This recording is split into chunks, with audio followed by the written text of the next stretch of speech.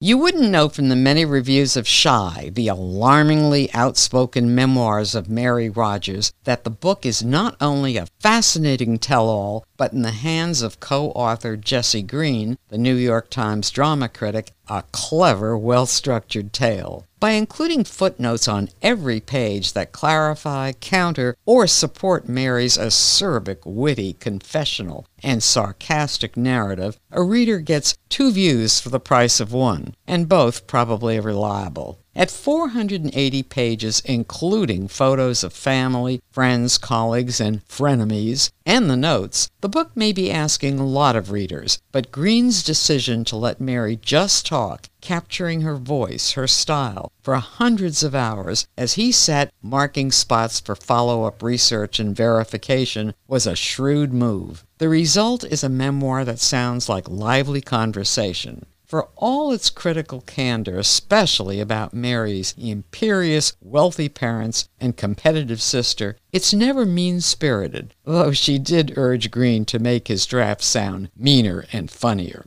Self-denigration was part of her act, which was sincere, a practiced, effective ambivalence about her personal and professional life that garners her points as a mother and as a second-tier theatrical composer, author, and songwriter. She studied music, but admits her sister was the better performer. She wanted parental approval, admiration, but even more the camaraderie, affection, and love that came from collaboration. Her 1959 musical Once Upon a Mattress still yields $100,000 a year for the estate, and her 1972 children's book Freaky Friday became a successful movie. But she was, and she knew it, no Richard Rodgers, and didn't want to be. Seeing a photo of her at 3 with him, she asks, "Where did that nice man go?" He went to criticizing her too large smile, loud mouth, and weight gains. Daddy, she said, hated having his time wasted with intangible things like emotions, and found excess of any sort distasteful. Well, except for his serial adultery, alcoholism, and drugs. Daddy is the first word of the book, whose opening chapter is called Hostilities, but it's Mummy, known as La Perfecta behind her back, who earns most of Mary's wrath. Love?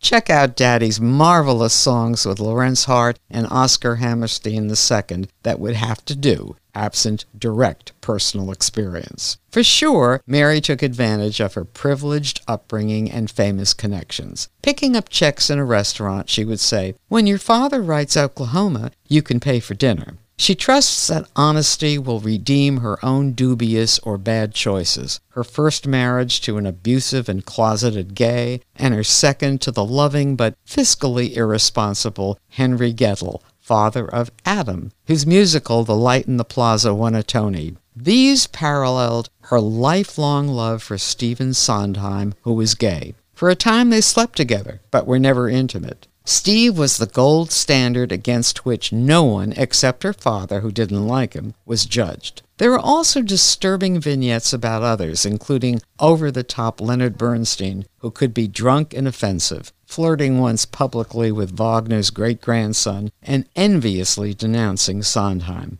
Yes, she was rich, but she worked hard, even at the memoir. Her portraits of theater folk and Broadway are spot on. The theater is like a little disease, she said. It keeps dying, and if you're not careful, you die with it. Although Green does come out of what he calls the footnote closet to say, "Mary, you're too hard on yourself," or hard on yourself for the wrong things, he concludes sympathetically, "This is how Mary saw her life. No, this is how I saw her see it." Indeed, both were true. I'm Joan Baum.